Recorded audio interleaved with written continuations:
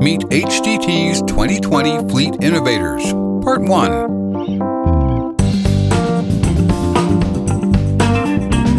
In this episode, I'm going to introduce you to half of our 2020 Fleet Innovators ensemble. We'll meet the other three fellows in the next episode. I'm Jim Park, and this is HDT Talks Trucking, Season 3, Episode 3. HDT has been presenting its Innovator Awards annually since 2006. They recognize fleet executives for their leadership role in fostering innovation in their companies and the industry. Some are honored for a specific initiative, others are honored for their general leadership in innovation. The hunt for the winner of this year's awards, which was sponsored by ConMed, by the way, led us to Doug Lloyd, the Director of Maintenance at Averitt Express in Cooksville, Tennessee, Chris Woody, the Safety Manager of M&W Logistics in Nashville, Tennessee, and Mike Palmer, the Vice President of Fleet Services for Estes Express in Richmond, Virginia.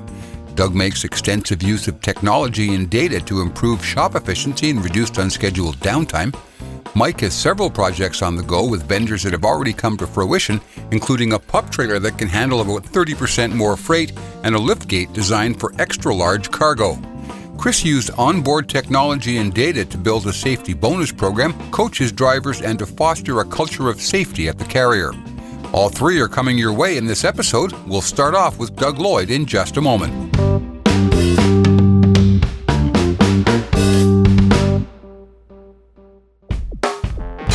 Count on HDT to bring you the latest news on COVID-19 and lots of original reporting from our award-winning editorial team. Our coverage includes market reports, reader surveys, webinars, and more. Check out our COVID-19 Information Center links on truckinginfo.com. Doug, you run a fleet of tractors that numbers 5,000 tractors, 15,000 trailers across 35 shops with nearly 250 mechanics. Well, one of the reasons I think you became one of our innovators this year for 2020 was your, adoption of technology and data in the maintenance plan and program there at Averitt. So what role does, data analytics play in the vehicle maintenance operation? We started off with the TMW Trimble TINA system, and we went to the OEMs and got their job code efficiency numbers for each turning a wrench is the way we like to describe it. So every time a shop associate is logged on to an RO, he has a specific job code that he is working on. And then in the background, we are running averages for the entire fleet. We started with the OEM hours, and now we're using Averitt. So in other words, if a shop associate in Dallas can complete a task in 2.2 hours, and then another one in a smaller shop can do it in 2.4, we average that, and that is our job code efficiency for that task. That information is presented to shop leaders on a weekly basis so they can view shop associates to make sure that they do not need additional training. They have appropriate parts, or if they just need to discuss why a job took more time than a job code efficiency is allowed, and share that with the group. So that was one of our biggest accomplishments early on, was the job code efficiency and real-time data log for ROs. Can you apply that same thinking to any roadside events or unexpected kind of repairs that you run into, or is this strictly on a sort of a PM basis? This is strictly PMs or any ROs in our shop. On the breakdown system, we early on, before there was any remote diagnostics, we met with all our vendors. We asked them to sign an agreement that they would meet any job codes that is either OEM or Averitt specified. And then we also asked them to show us their parts cost, and we would do a parts plus number with each vendor. And we gained vendors that trusted us. We trusted them, and their business increased because they became our primary supplier, and we saw our maintenance costs go down on outside vendor through breakdown with that scenario. Now you bring in the remote diagnostics that we have now. We are mainly Detroit and Volvo.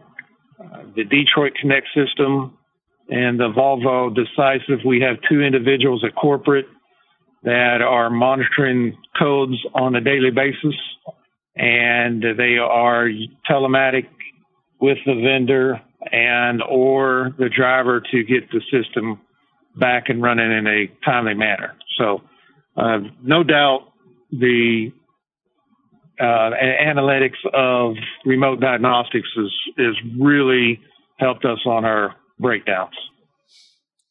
Do you think a system like you've implemented there would work on a smaller scale? You've obviously got the scale there, 15,000 tractors and 5,000 tractors. 15,000 trailers and 5,000 tractors, not to mention tons of shops and mechanics. If you had 150 trucks, could you scale what you're doing down and make it work in an environment like that? Most definitely. Most definitely. Now, I don't think you'll have to commit 2 individuals all day, but you could have somebody that is part of their job is reviewing codes. Yep. And then I think you'll definitely see your outside vendor costs go down, and your towing will definitely go down. You're capturing any issues that would require a vendor to come out and tow the unit. So, yes, if you had 150 tractors, I would definitely be using that system. So what advice do you have for fleets on implementing these advanced driver assistance systems with video, with something else that you've done over at Everett? Our marketing team did a very good job on, I don't want to say training, but just getting the word out that the executive team made a decision. We're going to install a camera system. We only did forward facing. We did not have the driver facing system, and we made sure everybody had that. And then after that, we started installing at the larger locations that had 150, 200 tractors. And by the time we got to the smaller locations, the word of mouth from drivers that this system is here to help the driver. If you're in an accident, you are already guilty. Let this system prove to you or to whoever that you were in the lane and you were doing nothing wrong when the accident happened. So the training is key first, and then when we install it, we try to educate the driver of what this system's going to do for them, and it's worked great for Everett. The drivers know the system's there. They know how to operate it. They know when to request a video, so we have that data for a later date, and it's worked well. Well, listen, Doug, any sort of final words you might want to offer to the listeners in terms of, taking that safety plunge head on and not worrying too much about what the drivers think?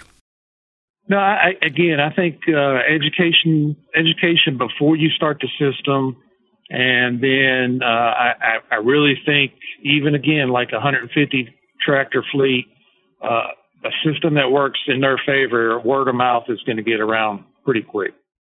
Very good, sir. Well, congratulations on being named to one of the Fleet Innovators for 2020 at HTT, and I sure appreciate you spending a little time with us and talking about it. Thanks, Doug. Thank you.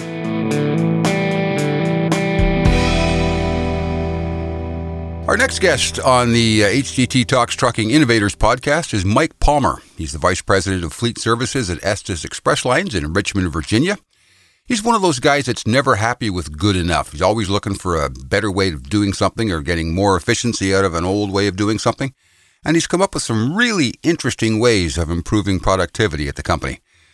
Mike, good morning. How are you? I'm doing great. Great to have you aboard here, sir.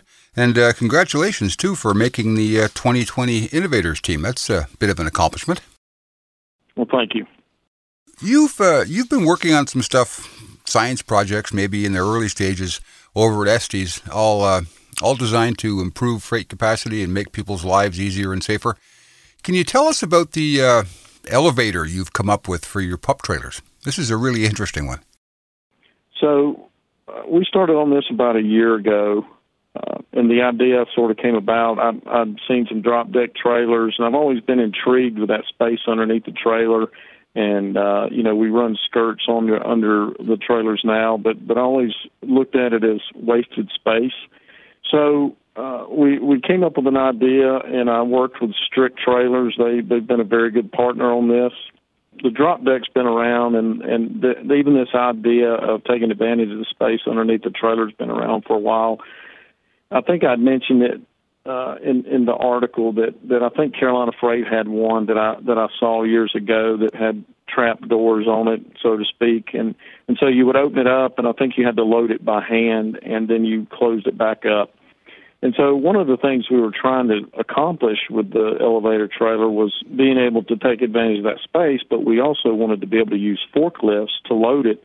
And so that's kind of where we came up with the idea of these platforms that could go up and down. The concept, and we really like the idea that, a regular pup probably holds about 20 pallets, and we double stack in our trailers. So you get 12 on the bottom and usually 8 on the top. And near the rear, we don't have the captive beams because of the roll-up doors, so we don't double stack all the way out. But with the elevator trailer, we actually put swing doors in the back, which added some more space for double stacking, and we're hoping to triple stack in the bellet, so which adds about 6 more pallets to the trailer, which is about 33% more capacity. So, and these trailers will be used on our longer runs, which allows for us in that case to spend more time loading them. There's certainly some safety issues, and Strick has done a good job creating some lighting, some safety mechanisms so that the dock workers know when the elevators are up or down. So it's been a neat project, and we got kind of delayed. We were supposed to have these already running, but with the COVID, we got delayed, so it'll probably be late summer before we put this set on the road. Well, very clever. Congratulations on you for coming up with that one and for Strick for making it happen. Another one of your excellent ideas that we heard about in that interview we did with you in qualifying you for the Innovators was a liftgate that can accommodate some pretty big pieces of cargo. And liftgates have been traditionally a bit of a challenge. How does this one work, and what's the advantages to it? The liftgate story is kind of one where I happened to be at a terminal and was holding some meetings, and one of the drivers had come up to me. He found out who I was and that I was responsible for purchasing equipment and speccing it out, and he drove a straight truck, and he wanted to show me something about the lift gates. And so I went out there and he said, look, with these lift gates we were using, we were probably about 84 by 60 was the size of the gate. And so as most companies know, we with the LTL industry and these shipments to homes are becoming more and more prevalent. And so, and not only that, some of them are getting quite a bit larger. So this particular driver was showing me, he said, I get these pallets, and sometimes they're 10 or 12 foot long. And so he'd have to come out and turn the pallet sideways to get it off the truck. And I said, wow, that's not good. And so that's when we came back and started working on a bigger pallet, mainly longer, so that the drivers could just push it out the back and not have to turn it sideways. So we worked with one of our other partners, Anthony Liftgates, and we have designed a gate that is 102 inches long and about 90 inches wide.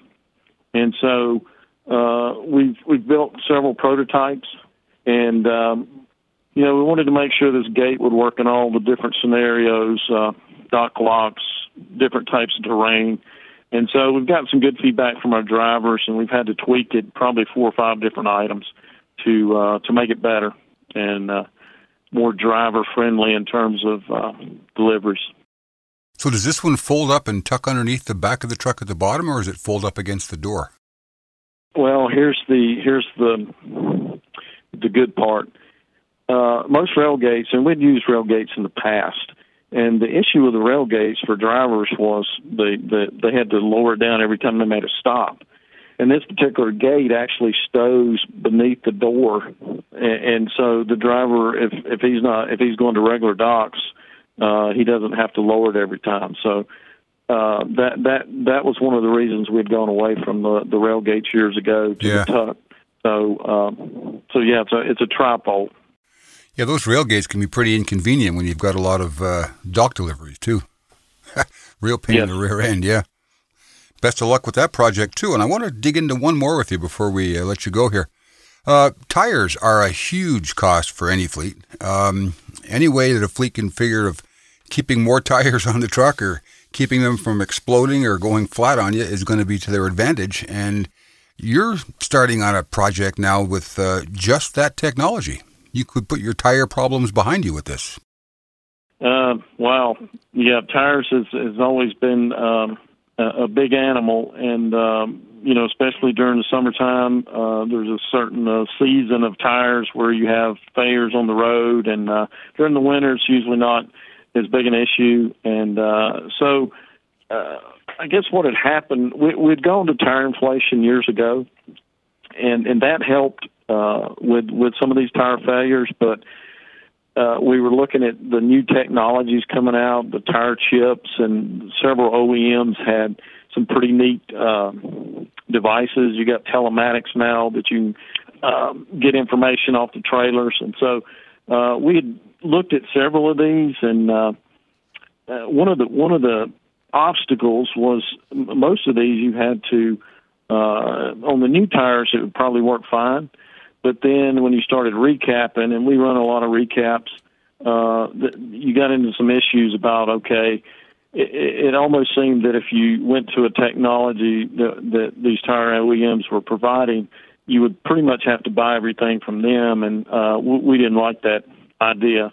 So we went to one of our tire vendors and challenged them and said, hey, see if you can come up with something that kind of would work for new tires, recap tires that we could use on our entire fleet without committing to, one particular OEM or supplier. And so they came back with a couple different items, and they finally came back with one that caught my eye. It was called Wheelwright. And so it would measure the pressure. It's a tire mat, not any new technology per se. That's been out there a while, but this one's got a little different twist to it. And but the one thing that kind of struck me was he said, we think we can give you tread depth. And so, the tire pressure and the tire monitoring is great, but nobody's been able to do anything with tread depth. So I said, hey, we'd like to take a look at this. So we ended up we were actually putting in 3. We put these at the inbound side of our terminal, so when the driver comes in off the road, he's forced to go across it. And as he goes across, he doesn't have to slow down. He can run across it at 10 or 15 miles an hour. And what it does is it has a lot of cameras underneath there, and it takes pictures, and it actually monitors the tire pressure, but it also looks at the tread depths. And it pretty much, on the tires, it'll do at least 70% of the tire in terms of looking at it in the tread depth. So when the driver comes across it, he will get a red light, green light, and if he gets a red light, he knows he needs to go to the shop.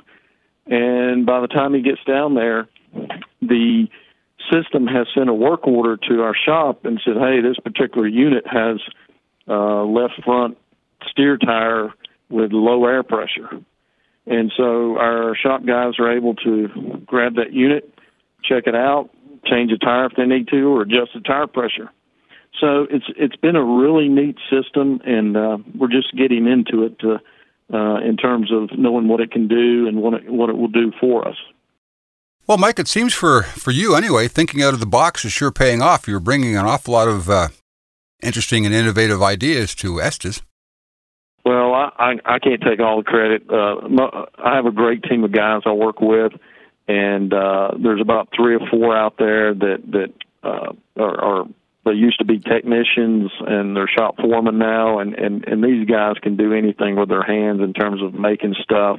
They're very mechanically inclined, and so we will bounce things off of each other, and you know, I'll have an idea and they'll build it, and then we'll tweak on it a little bit, and so it's not just me. It's a whole group effort there in terms of making some of this stuff come together. And I have to give credit to the vendors too, because once we get it to a certain level, we go to the vendors and say, hey, will this work? And, you know, they'll put some engineering math on it, and they'll come up with even a better product. So it's a pretty neat process, and we have a lot of fun doing it.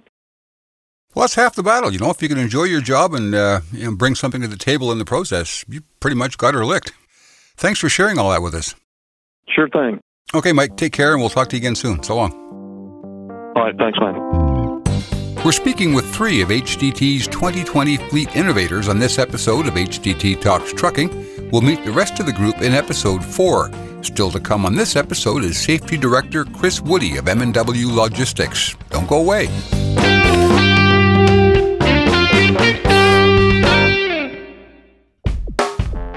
There's more going on in trucking today than just COVID-19. Stay on top of what's happening in trucking with HDT's award-winning news coverage and technical features. We offer webinars, market reports, reader surveys, and more. Stay on top of your game with truckinginfo.com. This is Jim Park, and you're listening to HDT Talks Trucking. We're talking now with Chris Woody. He's the safety manager at M&W Logistics. They're based in Nashville, Tennessee. Woody's got a real passion for safety, and he's taken full advantage of some of the onboard technology and the data that comes from those systems to build a bonus program to help coach his drivers and to foster a culture of safety at the carrier. Chris, welcome to HDT Talks Trucking. Thank you, Jim. It's good to be here. Where did your initial interest in fleet safety come from? How long have you been involved in it? And just tell me how you got to be where you are. Yeah, I've been working in the safety department for about 5 years now. I first came to M&W, oddly enough, as a payroll guy. We thought it might even just be a part-time job, but I needed a job, and it was open. And I came here and worked in the payroll and HR field. Here at M&W, we're a medium-sized carrier, but a very small staff that works closely together. And as I keep sticking my nose into things, safety's right across the hall, and started helping out with that. And it didn't take very long to discover that that's where my passion is. So you basically didn't know much about trucking safety and transportation safety when you took on the job, but learned on the job? I didn't know much about a truck at all. Okay. I really didn't, but it was really amazing to me. It really struck a chord of, I was like a lot of other people, and I didn't really even see much more than there was a truck, much less that there was a driver in there. And once I got to know the drivers, and I could see that their first concern also is to be safe. They want to get home to their families, and they don't want to hurt anybody. But safety is always this issue that we have. I was like, there's got to be something that we can do here to put 2 and 2 together, and everybody work together and keep the roadway safe. Well, you were one of the earlier adopters, I think, of video-based safety systems. And yeah. Again, I'll point back to that sort of driver reluctance to accept that sort of surveillance technology, if you will. How did you overcome that when you first introduced those systems? Rather than the first thing that we did was to explain the technology, the first thing that we did was explain our motivation. We don't want our drivers wrongly accused, which they often are whenever there's a crash between a car and a truck. So we want to protect them. We want to protect this business from those attorneys who prey on businesses like ours. and ruin businesses and ruin drivers' careers needlessly. And we want to do something that we can, where we can recognize the drivers that are doing really, really well, and give them the recognition they deserve. And because we all know each other, and they knew they could believe that, or at least most of them did. Some of them aren't going to believe anything, but it was taken at face value, and we've all worked really hard to come through and not break that trust. How was driver acceptance today then? Everybody is at least okay with it. Okay. And most drivers are to the point now where they wouldn't do without it. There's still those days where you're just not having a great day, and that camera pointing you at in the face is the last thing in the world that you need. But for the most part, I feel like most of our drivers would feel a little bit vulnerable if they didn't have that camera, because they've seen what we've done with it. We're protecting our drivers. We're taking these videos and sending them off to these lawyers to keep them at bay when they try and get over on us. And we're paying out a ton of money in safety bonuses. Let's talk about the bonuses then. I'm sure that helps with driver acceptance quite a bit. There's nothing like good old cash to improve morale. Can you give me a number, like an average of what the drivers are seeing, at the end of the year in terms of their safety bonuses? Sure. Well, we're paying them out every 4 weeks rather than quarterly or yearly. We thought that was really important because, hey, even the best driver can mess up every now and then, and so we didn't want a driver who messed up to be ruined for a whole year. So paying out every 4 weeks. A driver here can expect to bring home $300 to $400 every 4 weeks. We're paying out about $30,000 every 4 week period. Close to $500,000 a year in safety bonuses. You said earlier that your passion for safety goes, beyond collecting a paycheck, even probably keeping the fleet and drivers safe. It's, a cultural thing with you. When you go to a safety conference or you get together with a bunch of other fleet safety people, how do you view them? As competitors or partners in this? What's your relationship to the rest of the safety community? Boy, thank you, Jim, because if I could say one thing to everybody in the world, it would be, yes, we're competing in business. We would love to have the load that you're hauling right now. But when it comes to safety, we're all out there together. We've only got this one set of roads here in North America, and we've all got to drive on them, and we've all got to look out for each other. I tell those folks at conferences that, hey, when my wife and my kids go out today, they're going to be driving on the road, and they're not going to be surrounded by M&W trucks. They're going to be surrounded by your trucks and your trucks and your trucks.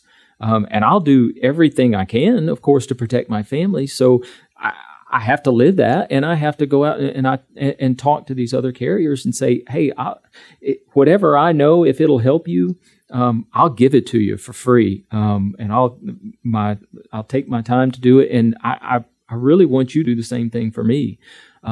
If we could have that, I think between all of us, we've got all the parts we need to really take care of things out there. And at least as far as commercial drivers go, we can get our part solved.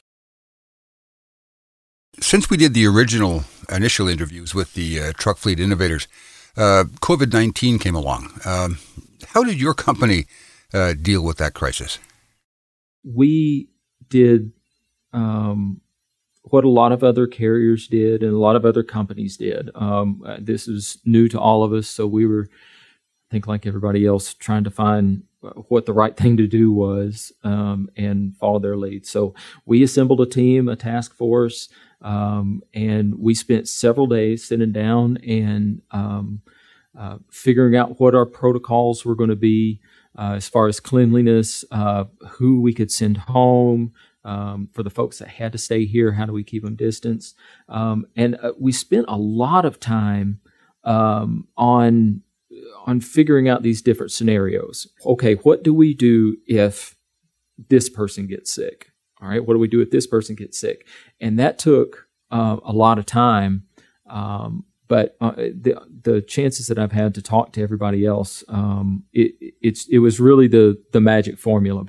It was very, very easy to do because we had already had the scenario all mapped out and we knew what our protocol was. And that was such a huge relief. The leadership in this company is top notch, and planning is the key to everything. And I would still tell everybody with this whole COVID-19 thing still in flux, and who knows what the fall and winter has in store for us. Make your plans and think of every scenario you can, and jot down a plan for it. So no matter when it happens or who has to be in charge in that moment, they know what to do, and it goes very, very smoothly. And I guess that's why we made you one of our 2020 Fleet Innovators. Boy, I don't know about that, but I'll tell you, nothing works like a good plan. Appreciate that, Chris, and thanks so much for spending a little time with us here on HDT Talks Trucking. All the best to you, and we'll talk to you soon. All right. Thanks, Jim. This episode of HDT Talks Trucking was brought to you by Heavy Duty Trucking Exchange, an intimate fleet networking event that takes place November 16th, 17th, and 18th in Scottsdale, Arizona. Go to heavydutytruckingexchange.com to learn what HDTX can do for you and your fleet. You can meet HDT's fleet innovators at HDTX in Phoenix this coming November. The event is planned for November 16th through the 18th, provided we get this pandemic sorted out by then. Thanks and congratulations once again to our guests, Doug Lloyd, Mike Palmer, and Chris Woody. We're now into Season 3 of HDT Talks Trucking. If you haven't already, check out the other episodes from the first 2 seasons and our COVID-19 special reports. And don't forget to rate and review the podcast on Apple Podcasts. If you find the podcast useful, please share it with your coworkers and friends on social media. HDT Talks Trucking is produced by Deb Lockridge, recording and audio production by Jim Park. Heavy Duty Trucking Magazine is published by Bobbitt Business Media. I'm Jim Park. Thanks for listening.